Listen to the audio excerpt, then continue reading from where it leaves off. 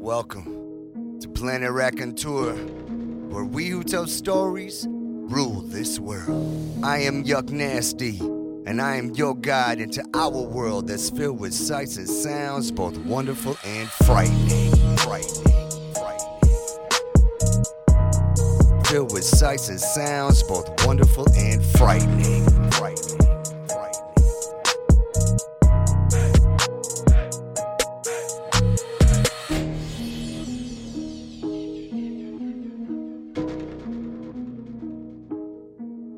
The God Switch.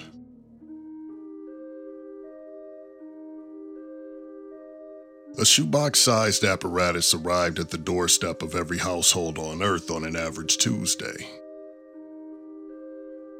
Initially, no one knew where the mystery devices came from or their cryptic purpose. It was a simple little box with a rocker switch on the top. A rudimentary note was included which explained that instructions would follow.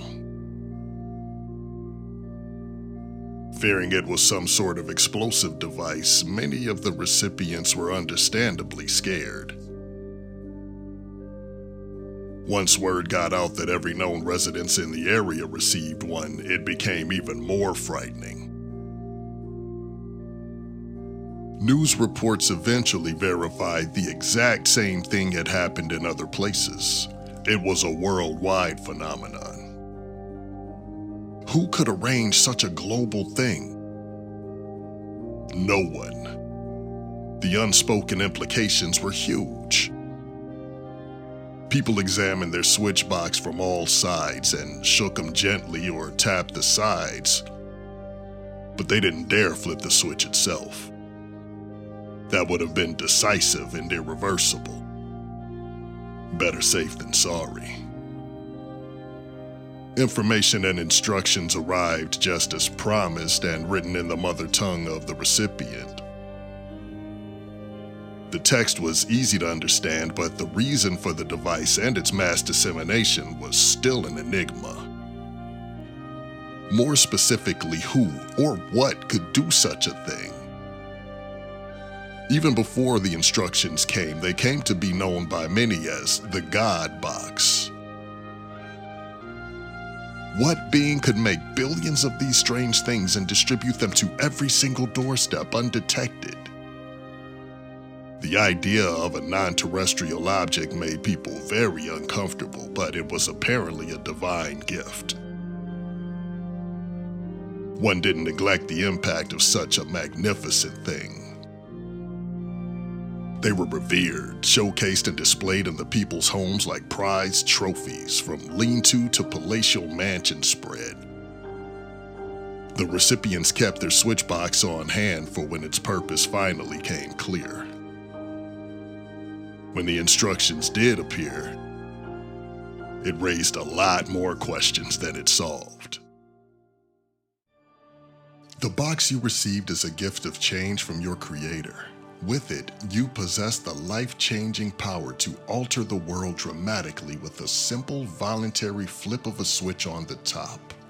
If activated, every single man, woman, and child on Earth will be granted true and absolute equality in the truest sense of the word. No person will be hungry or poor. No person will be famous or wealthy. Intelligence, beauty, and creativity will be the exact same for all of humanity. The switch works only one time.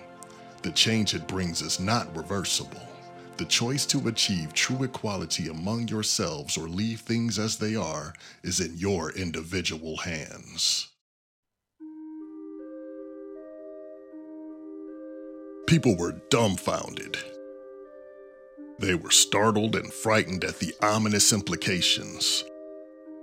On the surface, it sounded like an amazing opportunity to elevate the world and unify it to true equality. But it would also lead to a number of drastic changes. Human beings were used to the idea of allowing fate or the Almighty to decide things for them. The non-believers had always taken matters in their own hands, but now faced with irrefutable evidence of a supernatural being, they too had their doubts about what to do. Underneath it all, there's a certain level of subconscious ambition that every person has inside. Even if they wanted to make life better for the disadvantaged and poor, they also desire to rise above their own caste or station in life to achieve greatness. That wasn't possible in a world where there are no famous or wealthy people. It challenged the expectations of ego, pride, and individuality. It was a much tougher decision than it seemed to many. Life was so much easier when someone or something else was driving. There was even a level of resentment for being given the awesome power to decide our own fates. In light of the ambiguities, no one rushed to flip the switch. Even the downtrodden and poorest of the poor hoped to better themselves, and that wasn't possible if everyone was going to be exactly the same. Equality is relative to what standard it's based upon. It wasn't even clear what the parameters of the decision was. Did it require a majority to decide with flipping the equality switch? Was a unanimous decision necessary or nothing for anyone? Did individual circumstances change for those who voted for true equality while those who abstained remained as they were? Which member of the family would decide for the rest of them? There was no place to clarify or ask follow-up questions. It wasn't even clear if there was a time limit on how long the people could wait to make their weighty decisions. That amount of genuine personal freedom was terrifying. Committees were formed. Political action groups tried to sway people for or against flipping the switch. Indecision led to frustration. No one wanted to go first. The edict had been clear enough about the decision not being reversible. Anger rose and tensions grew. Well-meaning, civic-minded people encouraged everyone to do the right thing for humanity. Meanwhile, the famous and wealthy captains of industry lobbied against the switch. Even those with a firm grip on their opinions were temporarily swayed by compelling arguments for or against. Would the milestone of there being no lows in life make up for the lack of highs?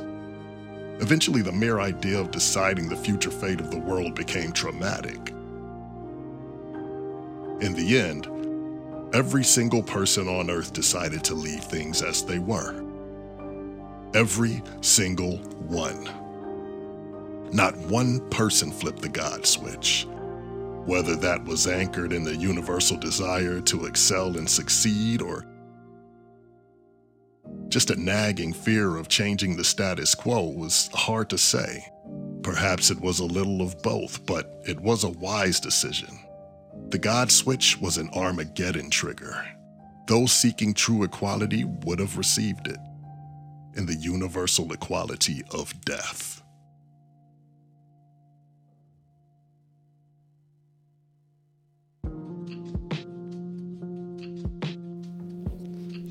We hope you just enjoyed The God Switch, read by Bobby Anthem. Our next story is entitled King of the Hill by author Joachim Hendermans and read by Papa Dave Sincere. Robots rule. This is King of the Hill by Joachim Hendermans.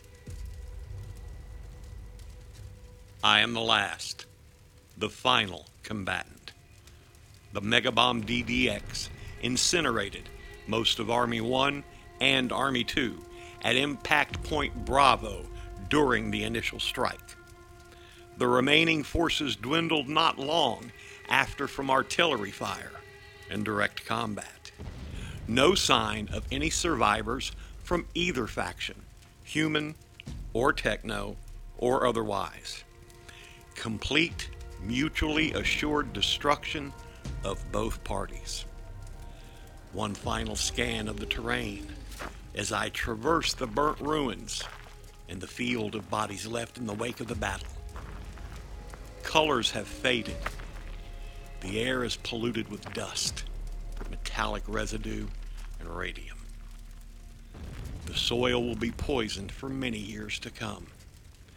There is nothing of value to any organic, intelligent creature, and it is all mine. I, Army 1 Machine Combat Unit 055472, am the last. I have no previous record of an MCU ever coming out of a war as the sole victor. All victory points, accolades, and spoils go to me. The first MCU in this war, no, in the history of man, to be king of the hill. Glory to me, the MCU. A cough, weak and blocked by a mount of dirt. A hand protrudes out from underneath a heap of rubble and latches onto the dead soil, palm first, to push a crumbled mess of a human out with all the strength it can muster. The subject is male, mid-20s of age at initial assessment. He collapses before he can pull himself completely free from his entrapment. I grasp him by the scruff of his jacket and hoist him up out of the dirt.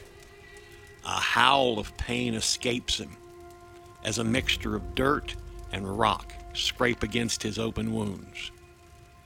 With panic gasps, he catches his breath, expelling out massive spurts of dirt from his lungs with heavy coughs. Weakened but alive, he lies there in the dust, still clinging on to life.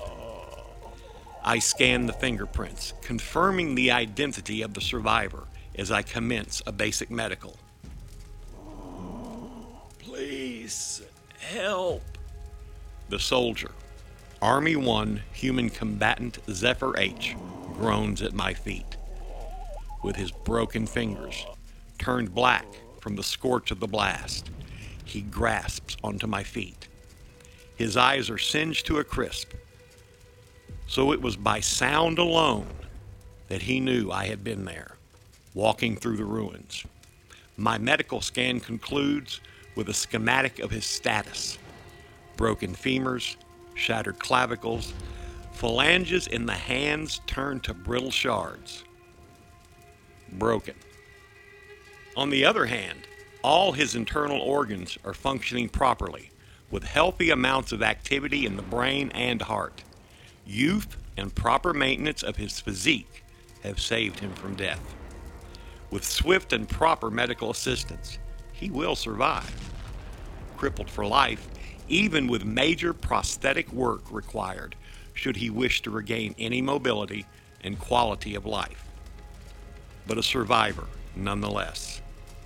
The last human on the battleground, and winner by default as the last surviving human combatant. I fire one 88mm round through his cranium. All brain activity ceases, as it is now scattered across the dirt. Flatline. The body slumps down. His grip on my leg goes limp. I am the last. All points to me. Glory to the MCU, the king of the hill.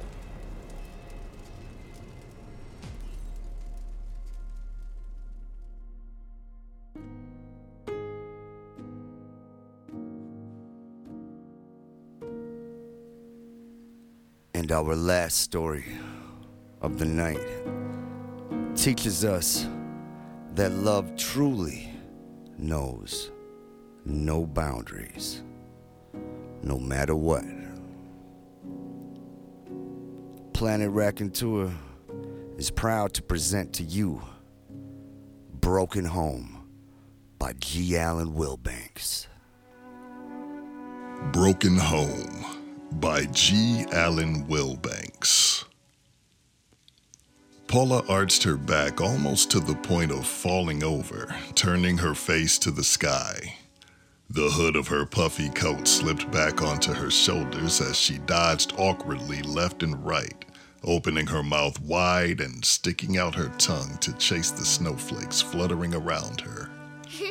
Her father stood silently nearby, hands in his pockets, a small smile of bemusement tugging at his lips.